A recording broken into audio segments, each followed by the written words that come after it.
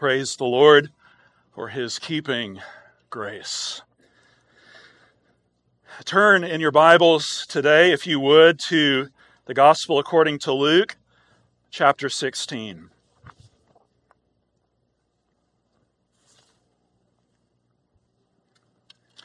Our passage today comes from Luke, chapter 16 and verse 18. Continuing in our study, if you would, with God's help, direct your attention to the reading of his word. Everyone who divorces his wife and marries another commits adultery.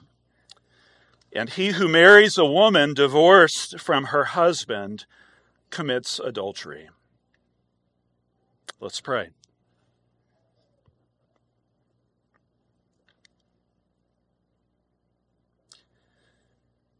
Heavenly Father, we bow our hearts before you today as we come to your holy, inerrant, inspired word.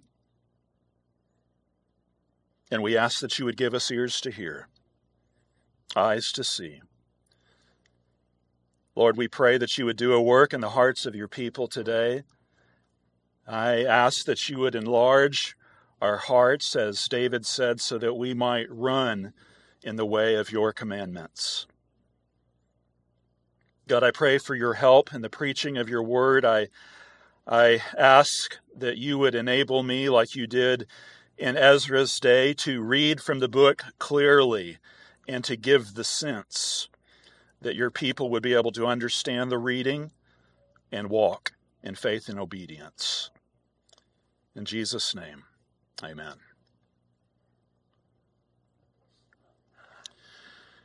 I was doing the math this week, and by my calculations, I have preached more than 500 sermons on the Lord's Day in this church. Every once in a while, I arrive at one that's especially challenging. Not because it's especially difficult to understand necessarily, that it's difficult to interpret or apply, not because the biblical context is foreign to ours, but because it touches so close to home. It touches so close to home for so many of us. And today is one of those days. The passage that we have before us is one of those passages. Brothers and sisters, our commitment as a church is to the authority of the Word of God. That is our standard for life and for practice. Part of that means that we teach the whole counsel of God, every word that He has breathed out for us. And that's one of the reasons that we typically work systematically through a book of the Bible, preaching expositionally, dealing with everything that has been written, which means, in turn, there are times when we find things that are encouraging and comforting to our souls. The Word comes like a balm to our hearts. And then there are times when the Word comes like a sword, and it brings things that aren't comfortable to hear, things that challenge us and convict us. There are times when the Word requires us to say and to believe and walk in obedience to hard things. In John chapter 6, Jesus' disciples describe some of his teachings in that way. They describe them as hard sayings. Jesus knew that they were taking offense at some of the things that he was saying. Some of the enthusiasm that they had had over some of his earlier teachings suddenly seemed to disappear when they got to what seemed like unbearable sayings. And the Bible says there that after that point, many of his disciples turned back and no longer walked with him.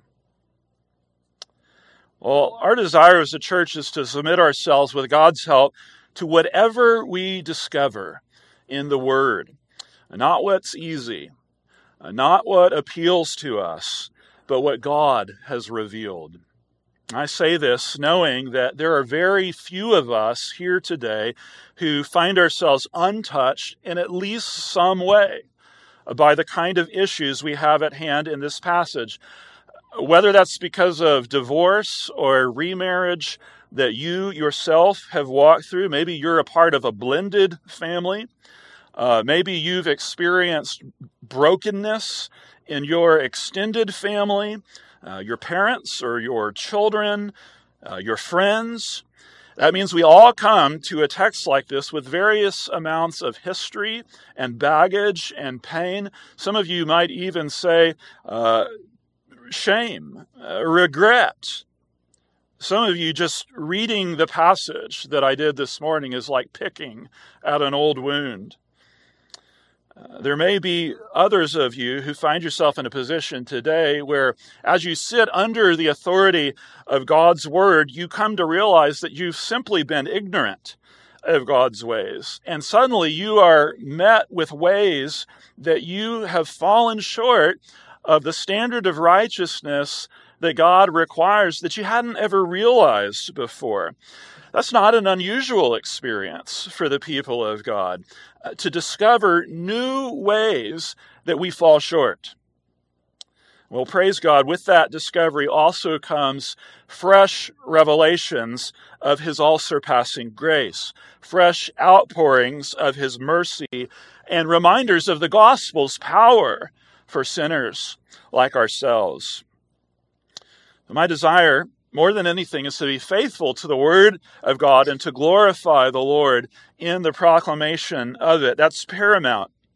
Part of being a pastor, and in fact just being a faithful Christian, means coming alongside those who have experienced the pain and shame and brokenness of things like divorce and adultery, and pointing them to the redeeming love and forgiveness that is found in Jesus Christ, and at the same time speaking as strongly and unashamedly as Jesus does on these kinds of issues. We want to pray for the boldness to declare God's truth, the divine enablement not to flinch over this standard, not to waver from urging one another to walk in a manner worthy of the calling to which we have been called, and also at the same time speak tenderly and compassionately with one another. Our mouths continually proclaiming, His mercies are new every morning. Great is thy faithfulness. It's a both and kind of situation. So I want to give you a little bit of an outline of where we're headed today, because it's going to take us a little bit of time before we get into the heart of this text. 5 big ideas. First, understanding this text in its immediate context. Why does this verse find itself here? You might think apparently in the middle of nowhere. Secondly, a brief look at God's good design for marriage. Third, we're going to look at the text itself, considering it in light of the broader biblical teaching on divorce and remarriage. Fourth, answering common questions. And then finally, gospel hope for broken sinners. I'm thinking of all of us when I say that, whether you are married, single, divorced, remarried, whoever you are, gospel hope for broken sinners. Fair warning, we're going to move around in the scriptures quite a bit today. Number 1, understanding this verse in its immediate context. It's easy to look at a passage like this and come to the conclusion that it is just this kind of random, isolated text that Luke didn't have anywhere else to put, and so he just kind of crammed it in here. It's something he wanted to include in the gospel, and there was no other place really to put it, and so he just shoved it in here. That's not the case. Every text comes in a context. I don't know what Bible you're reading or how it's formatted, but if you remove the section headings, if you just remove the paragraph breaks, what do you have? You have this following right on the heels of Jesus' words in verses 16 and 17. The law and the prophets were until John. Since then, the good news of the kingdom of God is preached, and everyone forces his way into it. But it is easier for heaven and earth to pass away than for one dot of the law to become void. He says the law and the prophets were until John. Up until John the Baptist arrived on the scene, the law and the prophets, that's just another way of summarizing the Old Testament. They were the means by which the Lord disclosed himself to the people of God. They were the instruments of his gracious self-revelation. They were the vehicle by which he issued the promises of redemption that were to come in the person and work of the Lord Jesus Christ. John the Baptist is the axis on which everything turned as it relates to the fulfillment of those promises. He was God's servant who stood and cried, "Behold, the Lamb of God who takes away the sin of the world. This is he of whom I said, after me comes a man who ranks before me because he was before me." Christ has come. The Apostle Paul said, all the promises of God find their yes in him. That is why we utter our amen to God for his glory. A new era has dawned. Since John, the good news of the kingdom of God is preached, and everyone forces his way into it. Sinners are hearing the gospel. They're counting the cost. They are striving violently by faith to enter in. They're not letting anything stand in their way. They're forsaking all else. They're taking heaven by storm, is how Thomas Watson described it. Well, the fact that this is the case, the fact that there is this new era marked by the inbreaking of the kingdom of God might give you the idea that the law and the prophets have served their purpose, that they no longer have any relevance for the people of God. But you see what Jesus says next. But it is easier for heaven and earth to pass away than for one dot of the law to become void. He immediately goes on to insist upon the ongoing validity of the law. And that's not all. He goes on to demonstrate that far from abolishing or relaxing the law, he actually interprets it in such a way as to make his understanding, which is of course the proper, true understanding, the interpretation of wisdom incarnate, even more rigorous than his contemporaries. That's where verse 18 comes in. We'll get there in just a minute. Understand that when I say Jesus makes the understanding sound even more rigorous, it is not that Jesus is changing anything. He is simply showing the true meaning of the law.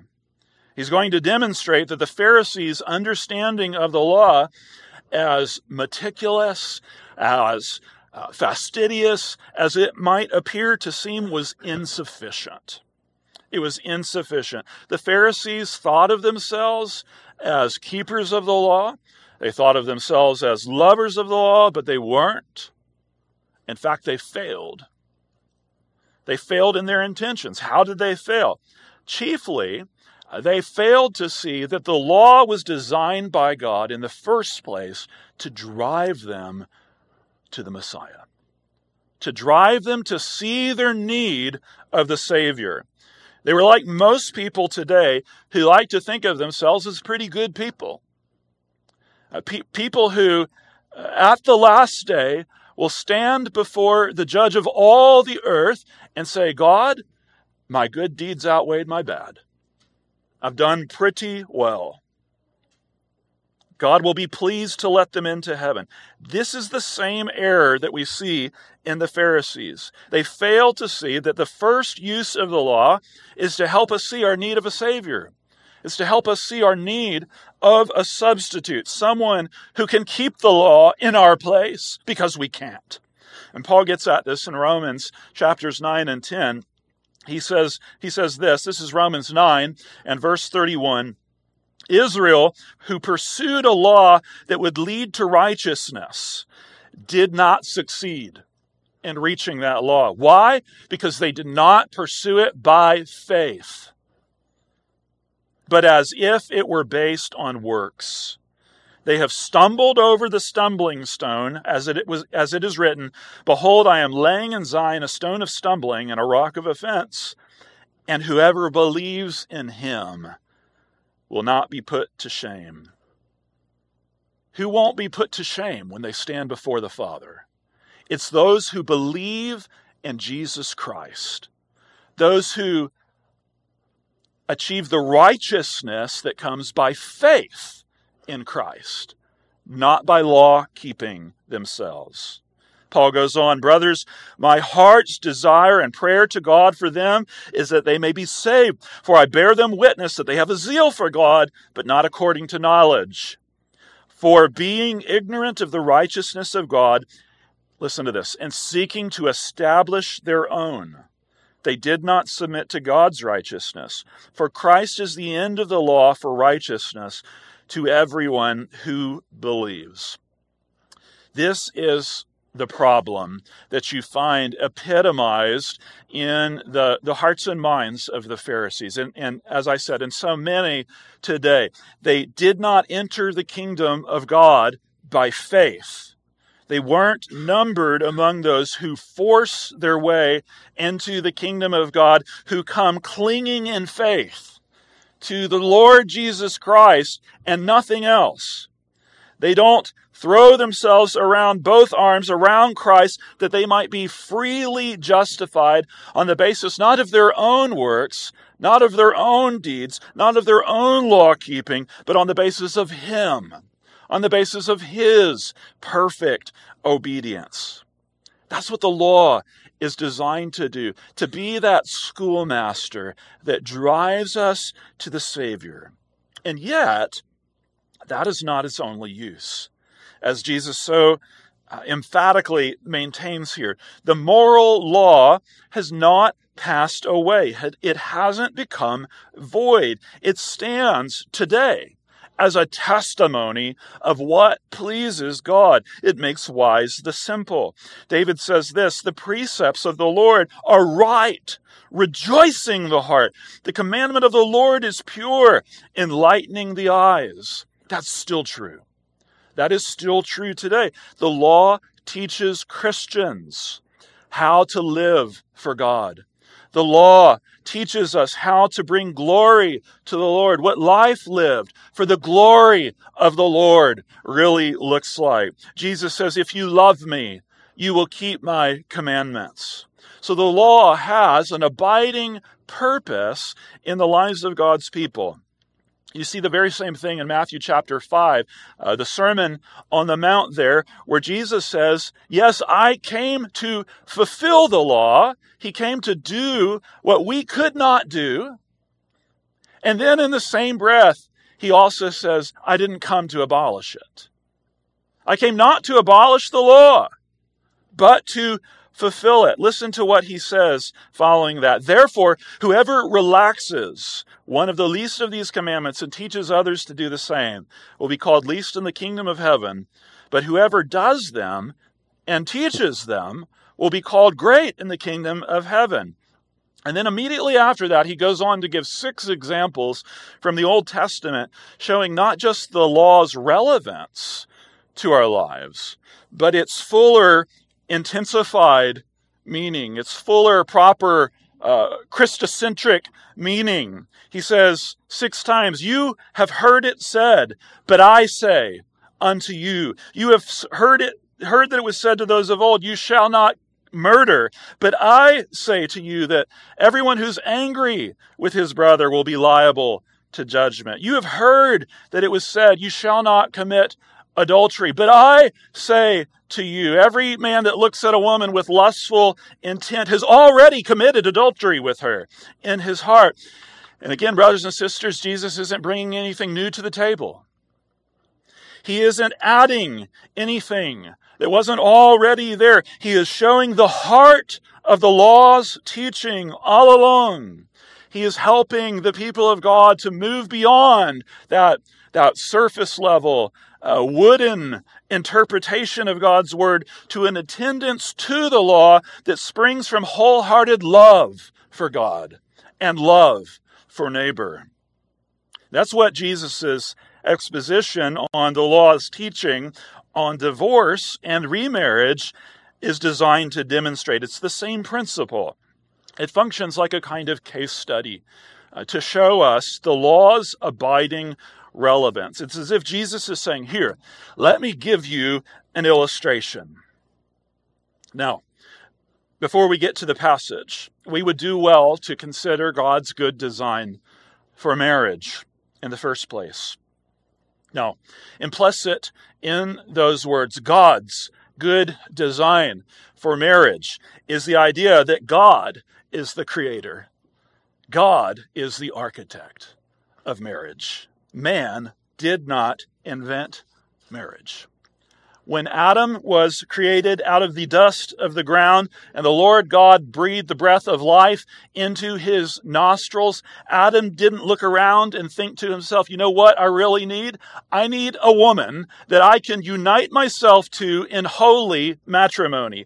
I need someone I can covenantally pledge myself to in self-sacrificial, undying love for the rest of my life.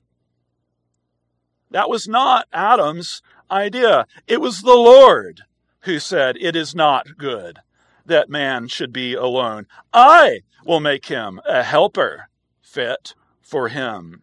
Young people, the Lord is the one who created marriage.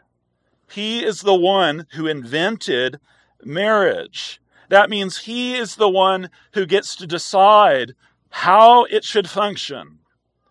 He is the one who decides who may enter into it, if and when it may be dissolved. We do not get to make that decision. The Bible tells us that not only is God the one who's designed marriage, he is actually the one who brings a man and a woman together in marriage. Malachi chapter 2 and verse 15 says this, did he not make them one with a portion of the Spirit in their union? Matthew 19 and verse 6 says, it's God who has joined them together. What therefore God has joined together, let not man separate. God created marriage to be a one flesh union between one man and one woman for life. It was his purpose, it was his good design that it be an indissoluble, lifelong covenant commitment, permanent unto death. Something never to be broken, never to be ripped asunder. Why is this so important? Why is this so vital to stress? It's because marriage is about something bigger than us. Marriage, dear ones, is about something much bigger, much bigger than you and I. Turn over to Ephesians chapter 5 if you'd like. Ephesians chapter 5, beginning in verse 22. Wives, submit to your own husbands as to the Lord. For the husband is the head of the wife, even as Christ is the head of the church, his body, and is himself its Savior. Now, as the church submits to Christ, so also wives should submit to in everything to their husbands. Husbands, love your wives as Christ loved the church and gave himself up for her, that he might sanctify her, having cleansed her by the washing of water with the word, so that he might present the church to himself in splendor, without spot or wrinkle or any such thing, that she might be holy and without blemish. In the same way, husbands should love their wives as their own bodies. He who loves his wife loves himself, for no one ever hated his own flesh, but nourishes and cherishes it, just as Christ does the church, because we are members of his body. Therefore, a man shall leave his father and mother and hold fast to his wife, and the two shall become one flesh. This mystery is profound, and I am saying that it refers to Christ and the church. Marriage is about something more than the man and the woman in it. Paul calls this a profound mystery. It's not just profound. It's not just a mystery. It's a profound mystery.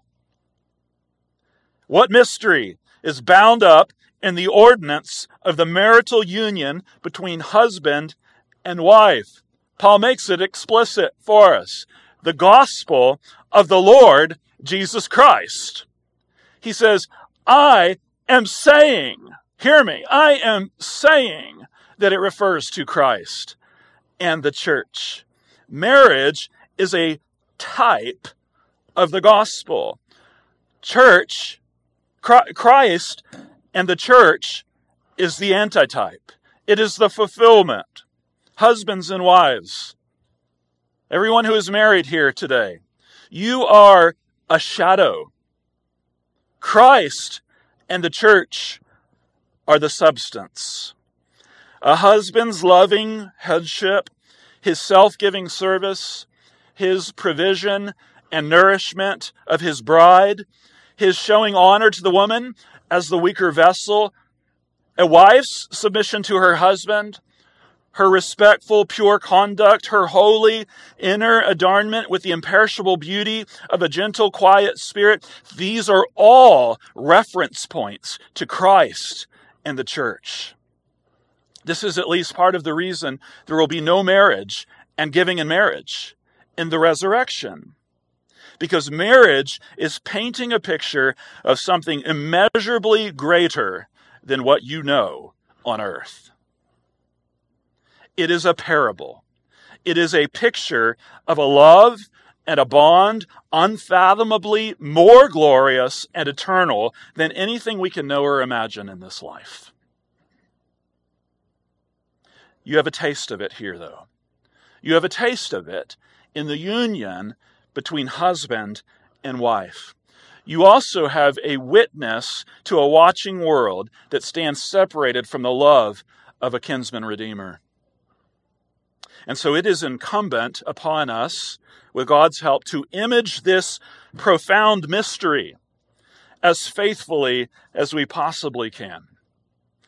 Part of God's purpose for your marriage and the marriage of every person in this room, that every marriage that every single person in this room will ever enter into, is that it manifests a faithful, beautiful, active, attractive witness to a dying world of Christ and the church. His self-sacrificial love for the church's submission to the Savior. You can understand then why the Bible says so plainly and unmistakably that God hates divorce. That's what it says in Malachi 2 and verse 16.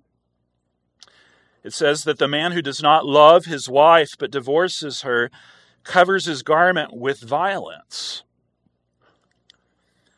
And probably that suggests that the sin of divorce is so serious and public in nature that it's like airing your dirty laundry in front of everyone. He covers his garment with violence. Because marriage is a picture of the gospel, the believing man who divorces his wife, or the believing woman who divorces her husband, speaks a lie about the Lord Jesus Christ. He tells a lie about the faithfulness of Christ. He bears false witness about Christ's persevering love and solemn determination to present us to himself without spot or wrinkle or any such thing. Marriage, the writer to the Hebrews, is something that is to be held in honor among all. How do you do that? How do you hold marriage in honor among all? Going back again to Malachi, it says there in chapter 2 and verse 15, "So guard yourselves in your spirit, and let none of you be faithless to the wife of your youth." Do you want a happy, flourishing marriage? Begin by guarding yourself. Begin by guarding yourself in your spirit. The greatest issue your marriage is facing today is not what is happening in your spouse, but what is going on in your spirit. Protecting our marriages for the glory of God and for the sake of the gospel begins by protecting our own hearts. Young people, those of you who are single, that begins by guarding your spirit before you're ever married. It begins by seeking to maintain a clear conscience with the Lord, turning aside from anything and everything that would bring reproach to the gospel of the Lord Jesus Christ. Pursue purity in your heart and mind. Now we come to our text. I'll read it again for us. "Everyone who divorces his wife and marries another commits adultery. And he who marries a woman divorced from her husband commits adultery."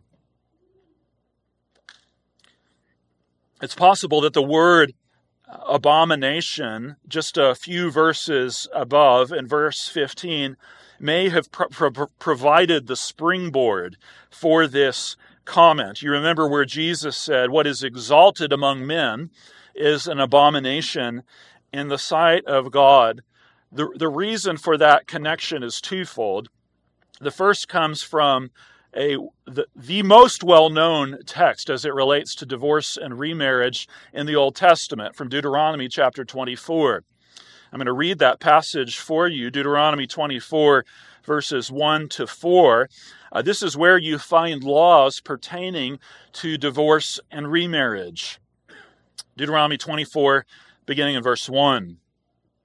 "When a man takes a wife and marries her, if then she finds no favor in his eyes, because he has found some indecency in her, and he writes her a certificate of divorce and puts it in her hand and sends her out of his house, and she departs out of his house, and if she goes and becomes another man's wife, and the latter man hates her, and writes her a certificate of divorce, and puts it in her hand, and sends her out of his house. Or if the latter man dies, who took her to be his wife, then her former husband, who sent her away, may not take her again to be his wife, after she has been defiled, for that is an abomination before the Lord.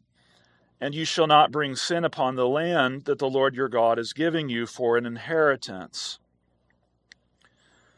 You see the word there, abomination, in both texts. This very well may have been part of what prompted Jesus to use this particular issue of divorce and remarriage as an example. More importantly is the contemporary context that Jesus is speaking into at this time. Rabbinical schools of that day, two of them in particular, had put all kinds of energy into trying to sort out what the words "some indecency" entailed in Deuteronomy chapter 24. What constituted, in other words, sufficient grounds for divorce? What sort of things fell under some indecency? One very well-known school, the School of Hillel, took such an expansive view of this passage. They had such an expansive interpretation that they saw everything from literally a wife burning her husband's dinner to a husband finding another woman more attractive as sufficient grounds for divorce. That was all that was necessary. That is the background to what we find in Matthew chapter 19, where the Pharisees come to Jesus and they ask him, is it lawful to divorce one's wife for any cause? For just trivial matters. Some of these things may sound like ridiculous reasons to us, trivial things. We have our own trivial reasons in our culture. I found someone more compatible. Found someone who understands me. I found someone who appreciates me. What is so often cited in divorce proceedings today? We have irreconcilable differences. That, brothers and sisters, is a denial of the gospel for those that are in Christ. Irreconcilable differences. That is a denial of the gospel's power. Jesus makes two big points in our text. He says, first of all, that every man who divorces his wife and marries someone else commits adultery. Now, before you think that just applies to men, you can look over at Mark chapter 10 and verse 11, and you see the same thing holds true for women there too. It says, if she divorces her husband and marries another, she commits adultery. And then secondly, he goes even further, and he says that even though a man may not have been divorced, whoever marries a divorced woman commits adultery. And so the implication here is that even when a divorce has taken place, the one flesh union still remains. Jesus establishes a principle here where he says that to remarry after putting asunder what God has joined together is a breach of the seventh commandment. Thou shalt not commit adultery. A divorce may have taken place, but only death dissolves the one flesh union. He says that remarriage, while the former spouse is living, constitutes adultery. And he makes no qualifications or exceptions. The prohibition here is absolutized. He says everyone. So to those who argued in that day and who argue in our own that divorce and remarriage was something that could be entered into lightly, Jesus says that to do so is not only to commit adultery, but it is also effectively to put the former spouse in a position where now you're encouraging another person to come and commit adultery with them. When a man and a woman come together and the two become one flesh, God is the one doing it. God, again, is the one who has joined them together, and it is not for man to separate. That's why in our marriage vows we stand and we proclaim, we vow for better, for worse, for richer, for poorer, in sickness and in health, to love and to cherish, forsaking all others, till death do us part. It has become popular in recent years for couples to write their own vows. I'll have you know that when I officiate weddings, I don't allow that. That is simply because most of the time the vows that couples write are typically little else than sentimentalisms, expressions of love and emotion. And that's all good and fine. It is thoroughly appropriate to give voice to your love for one another. But a wedding is a time for vows, A wedding is a time to make solemn oaths before God. It's a time to covenant before the Lord. Malachi says Yahweh was witness. Yahweh was witness between you and the wife of your youth.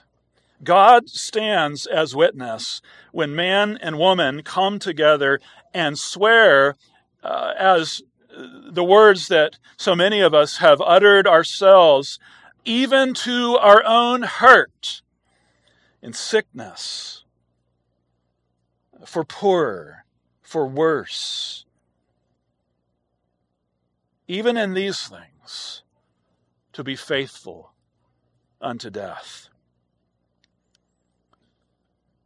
Let me let you hear how God understands our oath-taking before him. Numbers chapter 30 and verse 2. If a man vows a vow to the Lord or swears an oath to bind himself by a pledge, he shall not break his word. He shall do according to all that proceeds out of his mouth.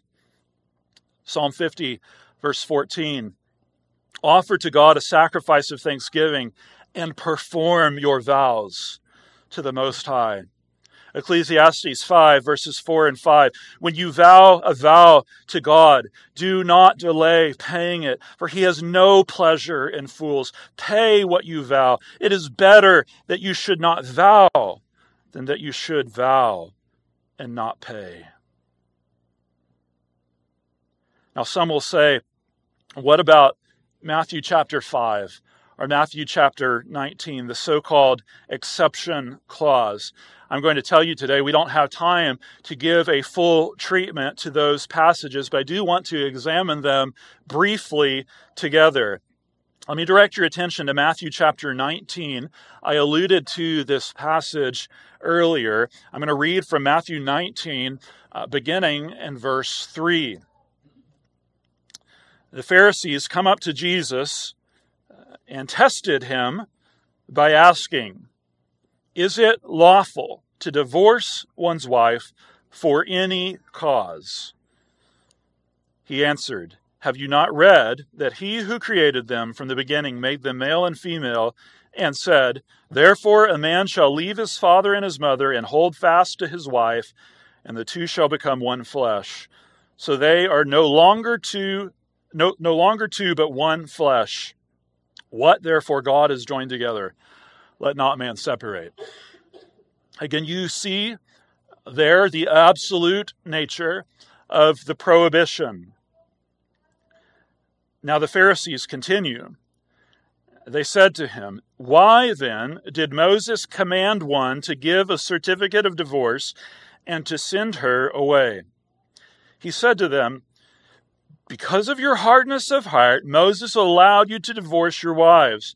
But from the beginning, it was not so. And I say to you, whoever divorces his wife, except for sexual immorality, and marries another, commits adultery. A couple things are worth mentioning here.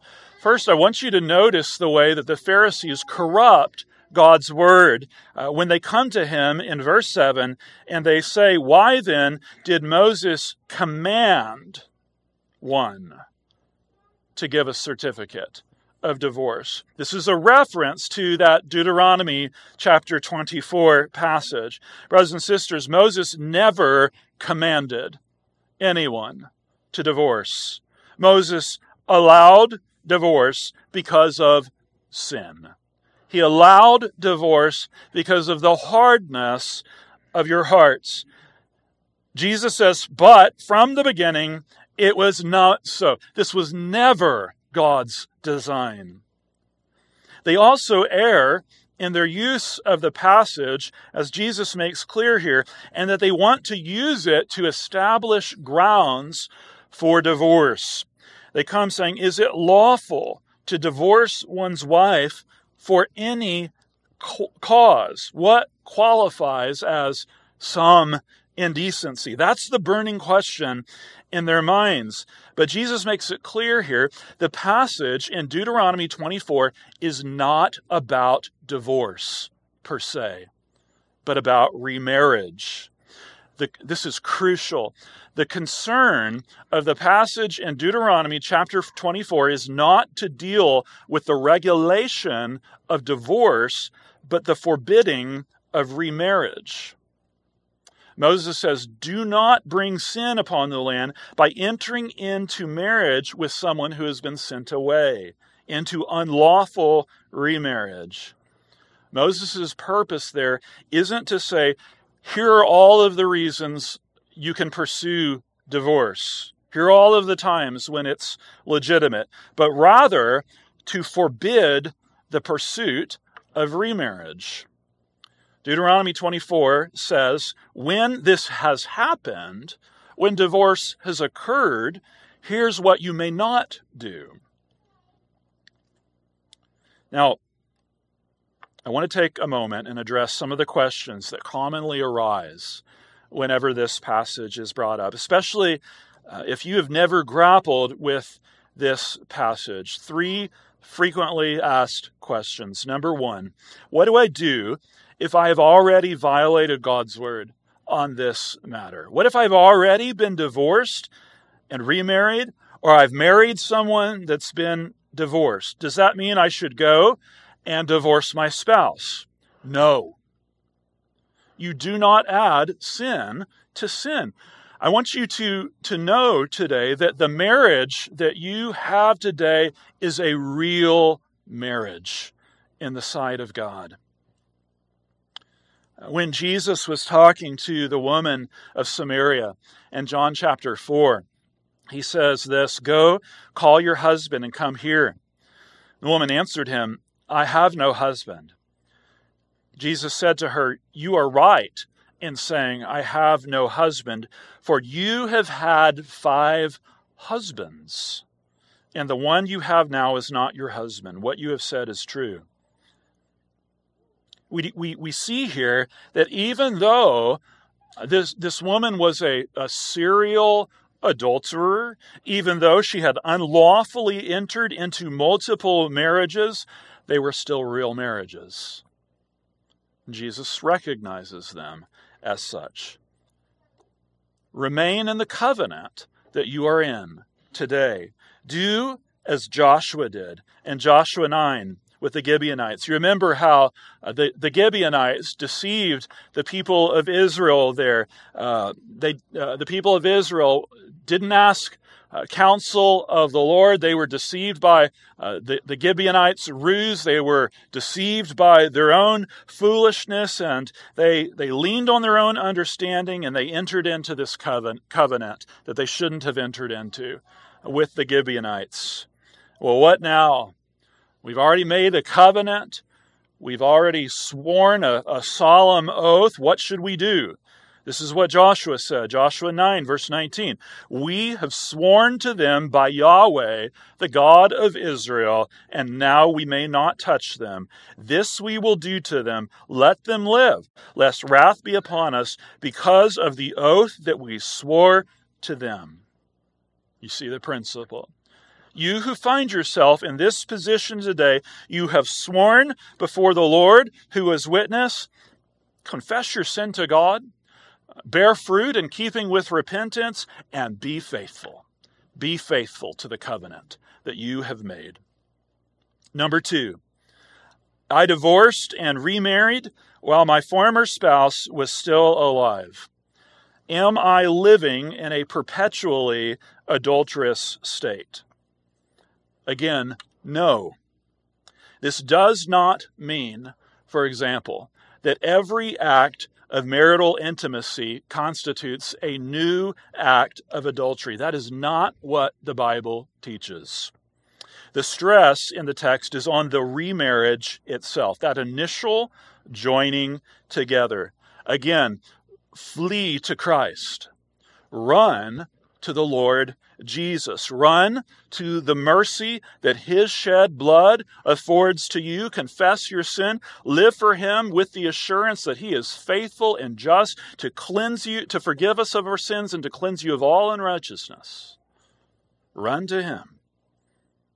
Number 3, is it ever appropriate to get remarried?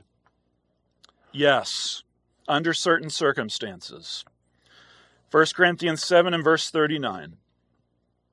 A wife is bound to her husband as long as he lives.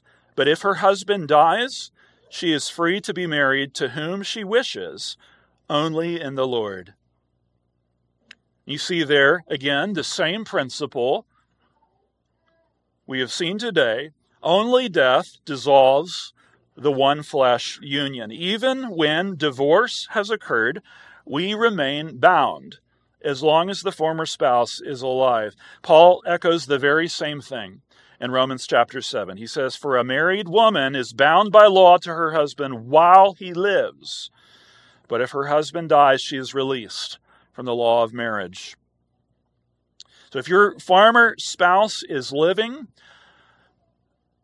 reconciliation there should be your first desire. 1 Corinthians 7, verses 10 and 11, to the married, I give this charge, not I, but the Lord. The wife should not separate from her husband, but if she does, she should remain unmarried or else be reconciled to her husband, and the husband should not divorce his wife. Do not separate. But if for whatever reason this happens or has happened, go and be reconciled. If your former spouse dies, you are free to be married to whoever you want, but only in the Lord. Only to another Christian. Finally, gospel hope for broken sinners. This passage will undoubtedly spark a number of questions in some of your minds. I want you to know that your elders love you. We are available to visit with you, to pray with you, to bring God's word to bear in your life. Most of all, I want you to know that you serve a gracious, redeeming God. If all of this is new to you, be assured that there's good news even in hard words. Even in hard words like this, that if you will confess your sin, you can receive His mercy today. You can know the abundance of His pardoning grace in your life. No one is exempt from the hope that is found in Romans 8, that there is no condemnation for those that are in Christ Jesus. We do not serve a God who works only with those who are clean slates, or those who have never been divorced, or who don't have a record of sin. In fact, we serve a God who only works with those who come to Him acknowledging their sinfulness, their depravity, their waywardness, their unworthiness, and who delights to take those vessels, those clay pots, and make them instruments for His purpose and His glory. If you will come to Him, He will do that with you. To those of you who have been divorced or have sought unlawful remarriage, flee to Christ. Seek forgiveness and relief from your sins in the blood of Jesus Christ. He is your only hope. He is your only hope. Let it be known to you, therefore, brothers, that through this man, the Lord Jesus, forgiveness of sins is proclaimed to you, and by Him, everyone who believes is freed from everything from which you could not be freed by the law of Moses. If you're a sinner and you know it, trust in Christ. He will free you from the guilt of your past. Hear me loud and clear today. Divorce and unlawful remarriage are forgivable sins. They are forgivable sins. Confess your sin. He will grant you forgiveness from their penalty and their power. Look to Him. He will make you clean. Every single marriage that is represented here, every marriage that every single person here will ever enter into is and always will be profoundly dependent on the blessing and the grace of God, which He is happy to bestow on all who seek Him. Let us do that together today. Heavenly Father, where would we be if it were not for your grace? Where would we be if you had not revealed yourself to us? If you had not spoken into our darkness and shame and our guilt and our waywardness and given us the path of life and light and peace. Lord, we thank you for your word. We acknowledge our sin. Lord, we acknowledge that which is visible to others and that which only you can see. We pray for your forgiveness. Lord, I pray that you would forgive us for all of the ways that we break faith in word, in thought, in deed. Lord, I pray for the marriages of this church. I ask that your hand of blessing would rest upon each one. I pray that you would strengthen husbands and wives, giving us the grace to follow you by faith, not by our own understanding. Lord, help us when we are sinned against, when we are offended, to be kind to one another, tender-hearted, forgiving one another as we've been forgiven in Christ. Lord, when we sin against others, help us to be quick to confess our sin. Help us to see ourselves clearly. Lord, I pray that you would give the children of this church visible witnesses of the gospel in the marriages that are represented here, not just in their own homes, but everywhere they look. Lord, I pray for those who desire marriage. I pray their desires would be according to the pattern of your word. I ask that you would give them spouses who love you, who know you, who follow you with their whole heart, who are devoted to you with every fiber of their being. Lord, give them marriages where Christ is at the very center. Lord, thank you for the liberty and the healing and the forgiveness that your cross brings to our souls. Thank you for the love and the mercy that we have known in Jesus Christ. We praise you and we give you the glory. In Jesus' name, amen.